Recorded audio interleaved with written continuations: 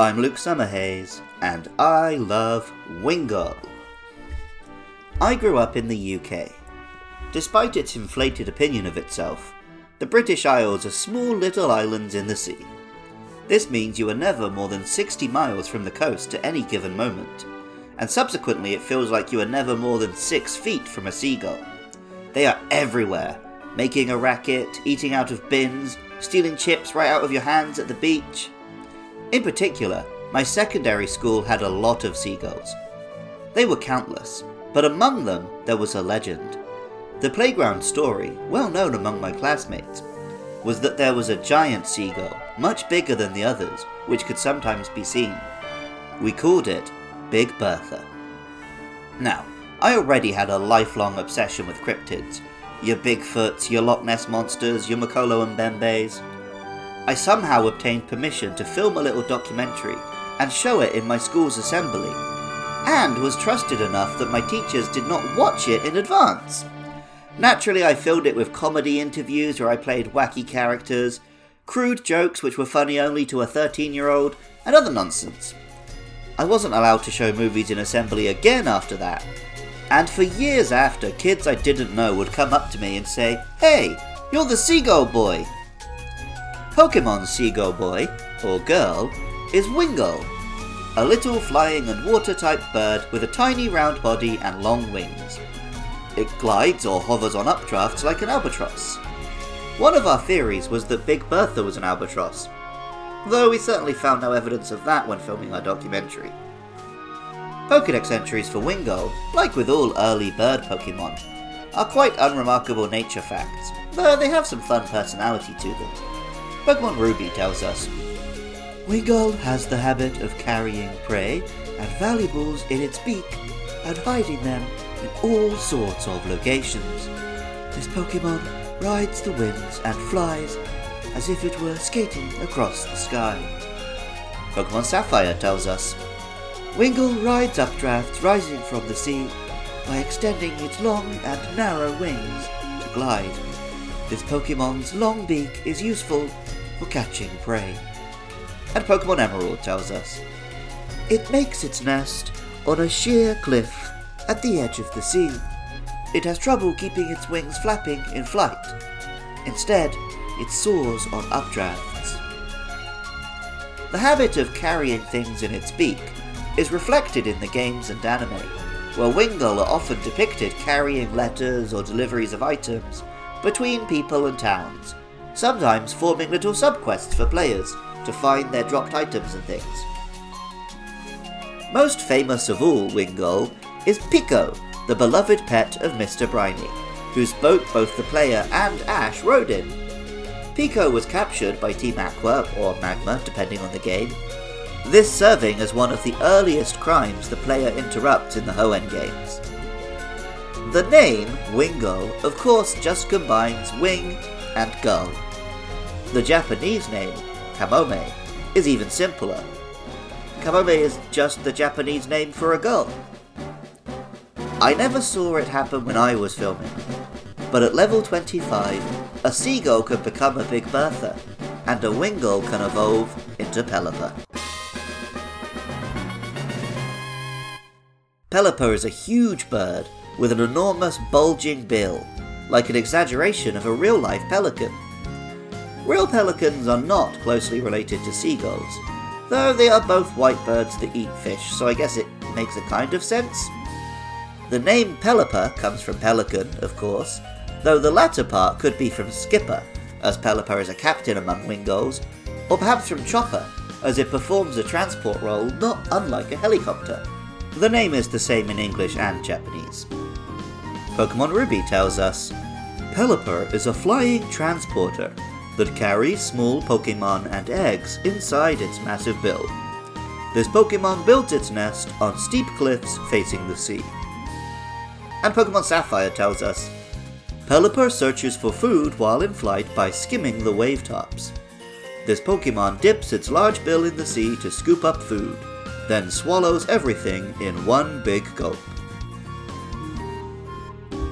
Like the stork that delivers babies, Pelipper has appeared in a number of side games, manga, and anime, to deliver items and mail. In the anime episode, You Said a Mouthful, Pelipper even hid smaller Pokemon inside its bill, so it could appear to perform unusual fire and electric attacks. In its earlier game appearances, Pelipper was only notable for its use of the moves Stockpile, Swallow, and Spit Up, which allowed it to gather food in its big mouth, and then eventually either eat it for health, or shoot it at opponents for massive damage. Later, Pelipper gained the ability Drizzle, and became invaluable on competitive rain-based teams during formats in which Kyogre was unavailable. Hi, Luke Loves Pokemon. It's Jonathan, the composer of the podcast. Hope you're enjoying Generation 3 as much as I did when I was 13 years old. Today I want to talk about Wingull and Pelipper, and I want to talk about them in context of the games and their difficulty. Because, I must admit, Wingull and Pelipper, not two of my favourite Pokemon. Alright? They're fine. One's a seagull, one's a pelican, very much examples of Pokemon taking a real-world animal, changing it minimally, and hey presto, it's Pokemon. Fun times. I know that Pelipper now has a sort of niche and competitive Pokemon because it can make it rain. But at the time, when I was a very, very small child, that wasn't at the age of 13, so a reasonably big child, that wasn't enough to do it for me. No, what was enough to do it for me was that Pokemon Ruby and Sapphire were hard. Like, they were very difficult Pokemon games. I know that Diamond and Pearl is sort of...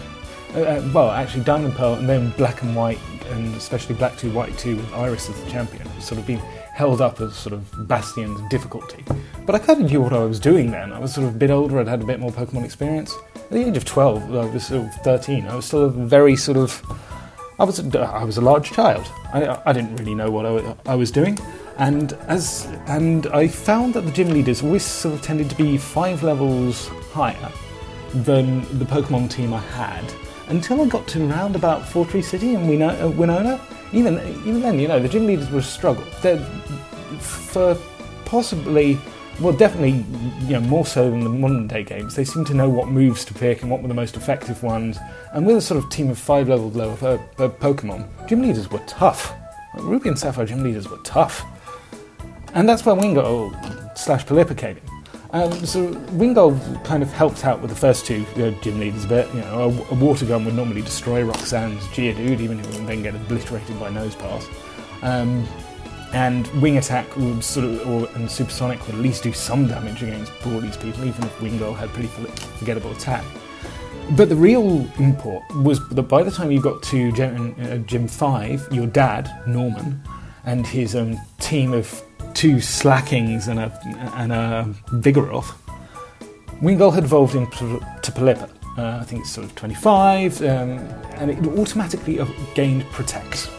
And Protect, even with Pelipper's pathetic sort of attack and special attack, and Water Gun doing almost nothing, Protect made that first Slacking useless.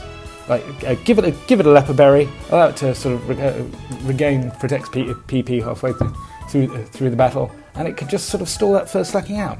And then you had sort of it was much easier once you were dealing with 2 Pokemon versus 5, because then Pelipper was all but useless once you were done, as opposed to 3 Pokemon versus 6, and 2 of them were bloody Slacking.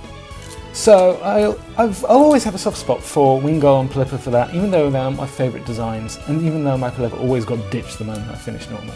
I always had a Wingull and a Pelipper in my Ruby and Sapphire team in order to get me that far. And for that, I salute the little bird. Enjoy the podcast. I'll see you, I think, next time to talk about Ralts.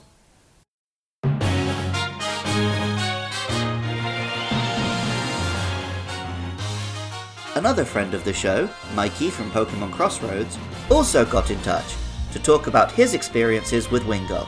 When I first started Ruby and Sapphire, I saw this bird on the side of a beach. Though our romance didn't last long, eventually I boxed this Pokemon for more interesting new Pokemon that I met in Hoenn. Cue Pokemon Sun. I was on my way to Professor Kukui when I decided to hit the grass to see what new Pokemon I would find there. It was there that I spotted a Wingull. I thought it was pretty cool to see such an old friend on the sandy beaches of Alola, but then I saw something. A giant star! I was like, wait, is that a shiny? How was it a shiny? With the squinting of my eyes, I saw tiny green bands on the wings. My eyes went wide as I encountered my first ever shiny Pokemon, since who knows how long? Maybe Crystal? Either way, I wasn't going to let this one get away. Eventually, I caught it and decided to keep this Wingull on my Sun team. Eventually, we made it to Ula Ula, where my Wingull finally evolved. We were in the wild grass, and I was training my Pelipper. I sent out my Pelipper, and the giant shiny star appeared, though it was raining. At first I was like, well, I guess it can rain on this route, that's fine.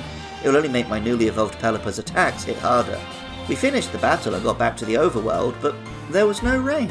I thought it was strange, but went on to the next battle, and the rain came back. It was at that moment that I realised something. Did Game Freak give this, at best average bird, Drizzle? The fabled Drizzle ability that was once on the mighty Titans of Hoenn? They couldn't have. Pelipper never had this ability before. My face was shocked as I realised that I had hit the jackpot.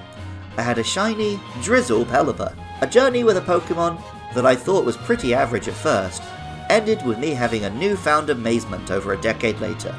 How this brave bird weathers any storm it will create to be that shiny beacon in battle, commanding hurricanes with a flap of a wing to prove that it was not just an average girl. I may have realised it too late, but I am glad that I decided to walk into a patch of grass on the whim to meet such an amazing bird friend. Thanks, Mikey.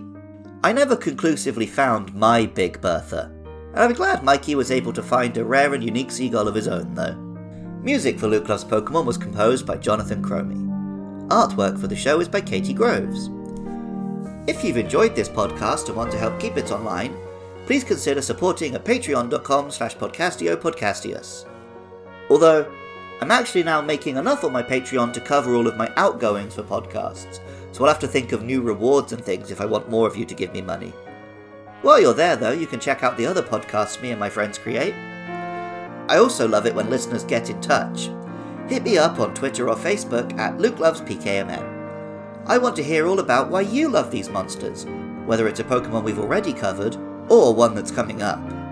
Next up are Routes and Surskit, so please let me know your thoughts on those. I love Wingull. And remember, I love you too.